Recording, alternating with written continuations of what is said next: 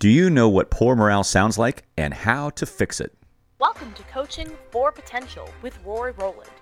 Join national presenter and consultant Rory Rowland as he discusses another aspect of powerful coaching and how it transforms people to improve your organization. Welcome to Coaching for Potential with Rory Rowland. Hi, Rory. Paul, it is great to be here. Thank you, my friend. How are you? Man, if I was any better, it'd be two of me. All right. All right. That's what you need, right? We're going to explore the world of coaching again and learn even more information. Absolutely. I always like to ask you this question, and you always approach it in a different way, but I kind of want people to understand, why are we even talking about coaching from the very beginning, and why you? Yeah, why me and why coaching? Yeah. I just had a friend of mine announce to me that he's retiring, and I was like, what would I do? I have no desire to do that. I mean, I want to continue to coach people and work with them until, the last breath is gone. So I just love doing this and the impact it makes for people. The other day I was talking to a CEO, and he had a serious problem with his CFO, and I walked him through that process where he could in fact come to a solution, and he felt more in control and more impactful in his organization. So I love doing that. It geeks me up to see transformation and people have a sense of control in their life. And so after many years of consulting, training, this is the topic that you are really excited about. Yeah, this is the one I gravitate to. When people ask me, what's my wheelhouse now, this is the wheelhouse. So, low morale. Right. I was listening to the opening as well. That's our topic today. Right. What does poor morale sound like? Yeah. And it sounds like, no one listens to me around here. They don't know what I do, and they don't care what I think. And if you hear people saying that in your organization, or if you hear whispers of that, guess what? You've got poor morale. Mm-hmm. And so the question managers ask me then is, how do I overcome that? How do I overcome the poster child of poor morale and lackluster performance? Because no one listens to me around here, they don't know what I do, and they don't care what I think. And if that's happening in the organization, then you've got to recognize it and overcome it. But there's a variety of reasons that that's happening. Let me ask you. Sure. Now, how would you find this out? Because that is usually something that an employee is not running to their manager. Let me rephrase that. A team member isn't usually going to whoever's supposed to be coaching them and tell them, you guys don't think you like what I say. Yes and no. I mean, there are people out there that are so disgruntled and so upset that they will say it out loud to everyone in the organization. And that's almost helpful to find out. Right. It is helpful to find out.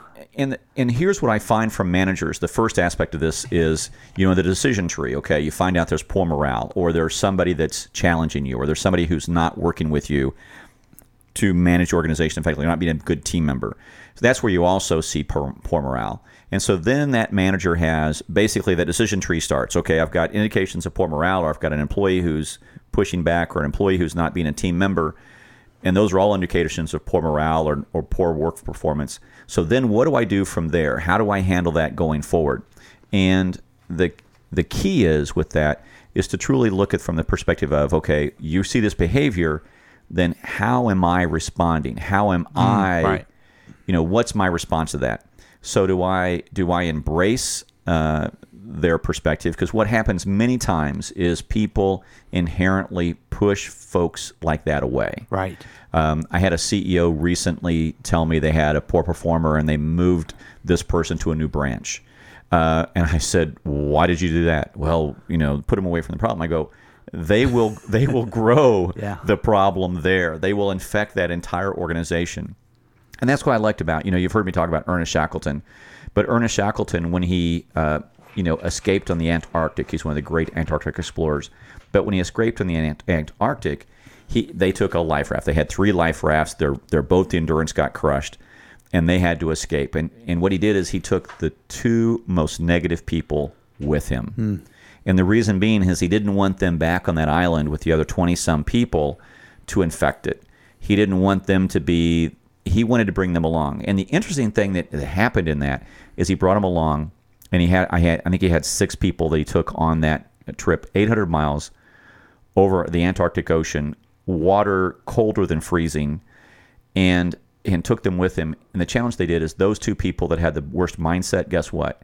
By the time they had landed on the island to save them, those 2 were basically in the bottom of the boat, just huddled up in a pile of mass because their mindset was so bad.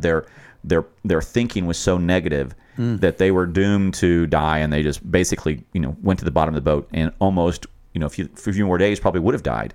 Whereas Ernest Shackleton didn't want to leave them there. So one of the first things is, if you've got somebody who challenges you, and this was what Ernest Shackleton did, bring them closer to you rather than push them away. And I know that's inherently not, it doesn't seem logical. I'm going to push the problem a child away. Counterintuitive. But it's really the way you do that, because if you either fire them or bring them closer to you, but don't move them someplace else. Because if you move them someplace else, they're going to be somebody else's problem, and that fungus is just going to grow. There's no way it gets better. Poor morale doesn't improve on its own, nor does a poor attitude or poor performance improve on its own. You've got to address those issues. So the first question you do is then, how do I get that?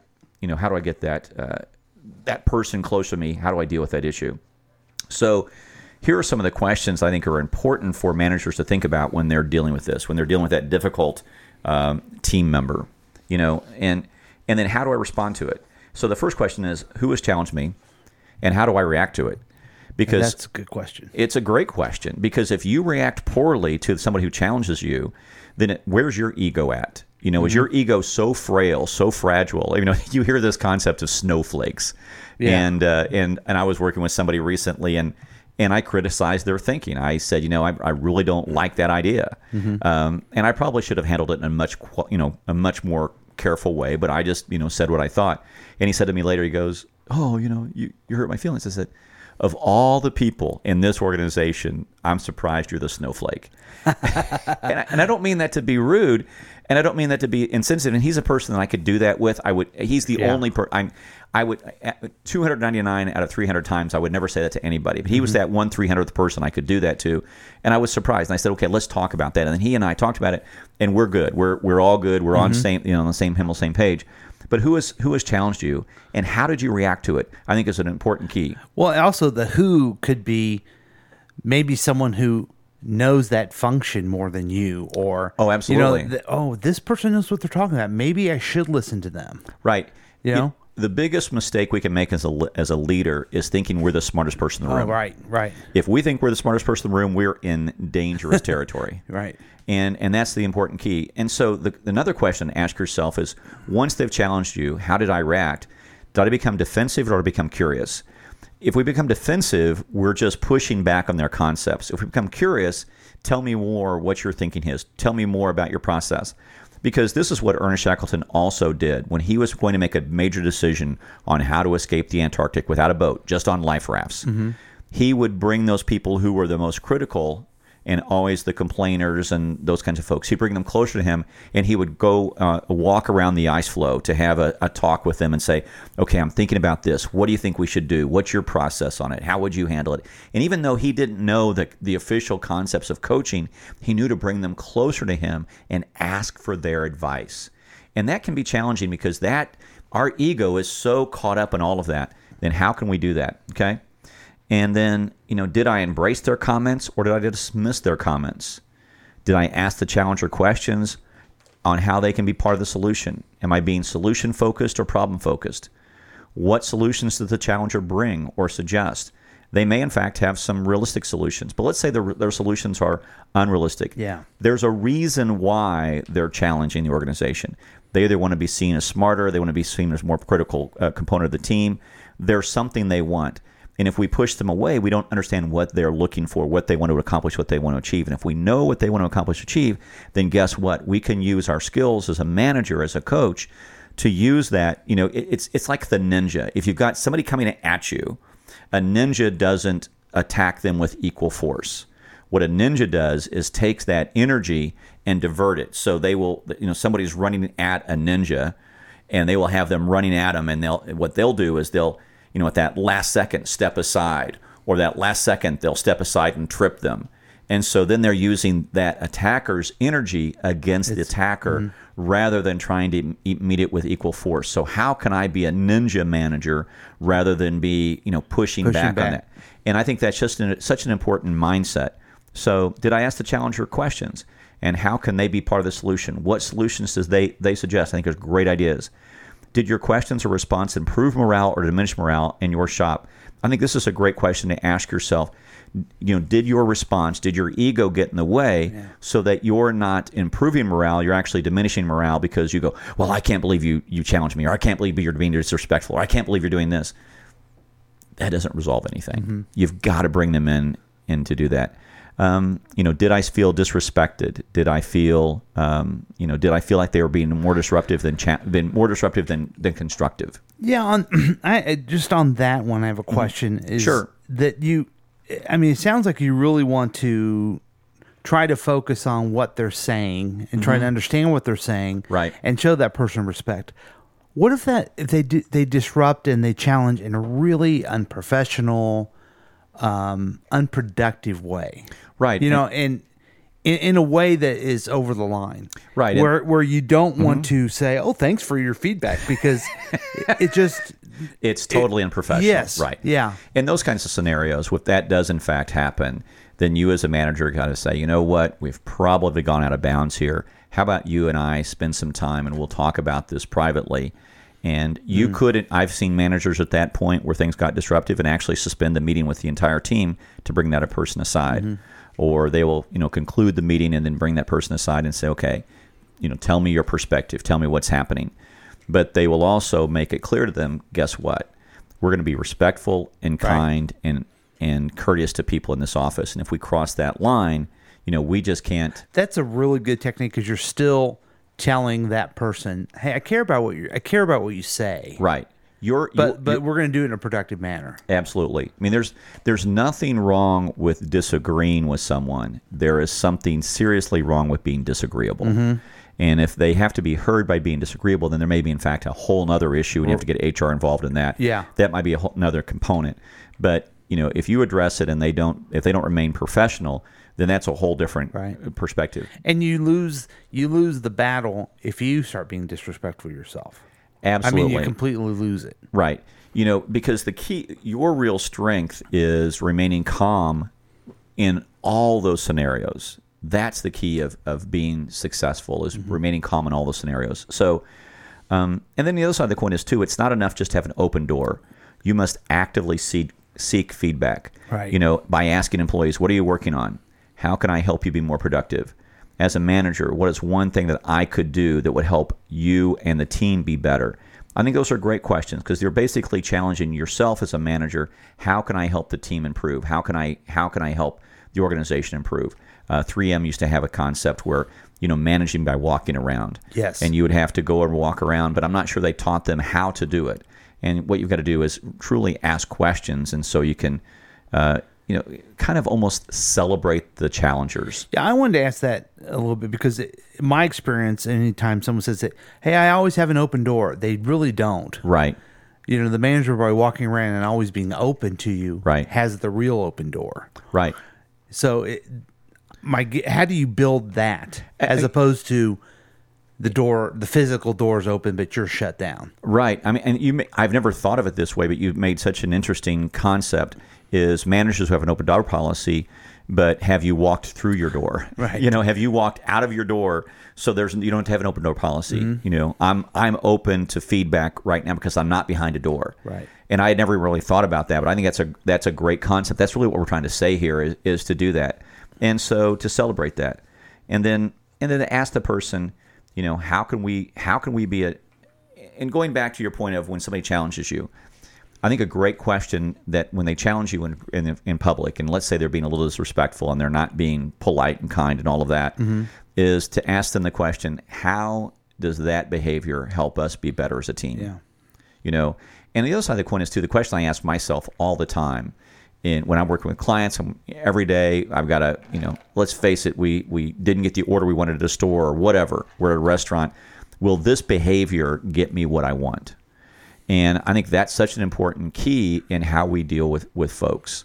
Like, I'll give you an example. Our family was out for a big dinner here, and we had 12 of us. And so it's hard to find a 12-person table. So we were waiting a long time. And they said it'd be almost a 90-minute wait. So it's like, okay. So we're 45 minutes into it, and my wife says, could you mind checking in? So I went down there, and I said, okay, what's the parameters? Well, we've only really got one table like that, and there were 2 people in front of you, and that's why it's about a 90-minute wait. Okay. Are there any other parameters here? Could we get into a 10-person table? Because we've really only got, we've got 10 adults and 2 children. Mm-hmm. And if we got that, if we could put one of the kids on the long bench side, we can make that work. And then, put the high chair over here. And then she goes, oh, absolutely. Then we could use a 10-person table. And all of a sudden, so if you understand that person's constraints and their parameters, and then say, okay, well, yeah, we could work with that. Then all of a sudden, what looked like an unsolvable solution, again, coaching, asking questions, finding out what the parameters are, and can we come to a solution that works for everybody? And I just think that's such an important key. And what a concept. Maybe you can do coaching for good parents. Because, absolutely. Does that reaction or that activity help solve the problem? That's a great thing to say to kids. Not only does it solve the problem, but a bigger question is: does it help that that child become the child you want them to be? Mm-hmm. Does it get? How'd you say it before? Does it get the result you want? Right. Does it get the result you want? Yeah. And I may have told this story before on the podcast. But it's a great story, and it's one of my favorite stories of a Nobel Prize winner. I forget who he is. If anybody out there knows, send me a note and say this is the Nobel Prize winner. But he was a very young boy, and he dropped. He wanted to go in. His mom was taking a nap, and he went in to get a glass of milk. And it was back in those days, it was a glass jar, and it was in the refrigerator. It was probably sweaty, and so he grabbed it and spilled a whole bunch of milk on the floor. Now, a lot of parents can be incredibly angry at that moment and go, "Oh my God, I can't believe you did this," and blah blah blah, and really stifle the growth of that child. But his mother said, "Oh, we spilled the milk. Well, I bet it would be fun to play with the milk," which is really counterintuitive to being a parent, right? Mm-hmm. So she let them play in the milk. Okay, well, now we got to clean it up, so let's go ahead and clean it up, but never no anger in the process. And then she said, I bet you would like to learn how to be able to pour milk out of a glass, out of the milk jug. So let's take the milk jug. She poured the milk into another container, took the milk jug outside, went into the grass, filled it up with water, and then said, let's practice pouring that milk. And so when he won his Nobel Prize, he told that story about how that moment changed his life. He didn't see a mistake as failure throughout his remaining part of his life because of the way his mother handled that. So who would have thought that moment where a child spilled milk could actually lead to the moment where he, in fact, accepted his Nobel Prize and then said that was the impact. But if we as managers can use that mindset and not get angry when somebody challenges us, and to then take that energy and to use it, either against them if they so choose that to be the case, or but use that energy to help propel the group forward, I think that's a great way. It's an incredibly powerful way to lead, but it's counterintuitive. Yeah, and because we think when somebody challenges us, we think they're challenging us. What they're really challenging is our idea. And guess what? Our idea may, in fact, not be the best one. Right. That's right. They're not challenging you as a person, so don't take it personally. Mm-hmm. Put your ego aside. But whenever you think you're the smartest person in the room, that's the moment you make the mistake. I'd call that the Enron error because they had the book, the smartest guys in the room. Right. And that's the Enron error. That's when things completely blow up because your ego is more important than the organization. Your ego is more important than the team. And that's when you start to fail as a leader. Yeah. So I just think that's such an important key. And so, kind of wrapping up on this, how do you bring your team together so they can soar? If you truly ask questions like I mentioned earlier, and I'm going to just go over those real quickly again so we can talk about that so your team will feel heard. And so when somebody challenges you, who challenged your thinking lately? How did you react? Did you become defensive or curious, which is an important key? Did you embrace their comments or dismiss their comments? Did you ask the challenger questions, how they can be part of the solution? What solutions did the challenger suggest? Yeah. Did your questions and responses improve morale or diminish morale in your shop, which is an important key? Did you feel disrespected? Did you focus on that disrespected feeling, or did you probe further to truly understand where that challenger is coming from, what their questions mean, and what their challenge means? And did you focus more on your ego, or did you look for a solution that is optimal for the entire team? If you do that, if you ask those questions, then your team will be heard. Your team will understand what they do. They will know that you care enough to be challenged, but also to challenge them to be part of the solution. And this is, in fact, the solution to poor morale. You've said many times people don't quit jobs, they quit the manager. The manager. And morale has to be part of it. Absolutely. It has to be everything, right? You that's one of the keys that you manage. You not only manage your team, but you manage the morale. And the way that you ask questions, the way you react, the way you respond, all has an impact on morale. And so if you want to do that process, if you want to really hear your team, don't get caught up with the ego. Listen to your team, understand where they're coming from. Show them you care enough to be part of the solution, and you want them to be part of the solution. And this is, in fact, the solution to poor morale. And do that, and you do these steps, and the morale in your shop will rise, the productivity will increase, and your value as a leader will soar. And that's really what I want people to do, is soar as leaders. That's right.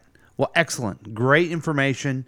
Thank you so much. How can people get a hold of you to learn more? They can come to RoryRowland.com. That's RoryRowland, and also coachingmanager.university. So we've got that up and running, and we've got actually a 52-week program that we do there. So if you want to learn how to coach more effectively, you can do that and learn more about how to do this. All right. Well, thank you. Thank you, Paul. Thanks for listening to Coaching for Potential with Rory Rowland. Join us next time for another discussion about the power of coaching.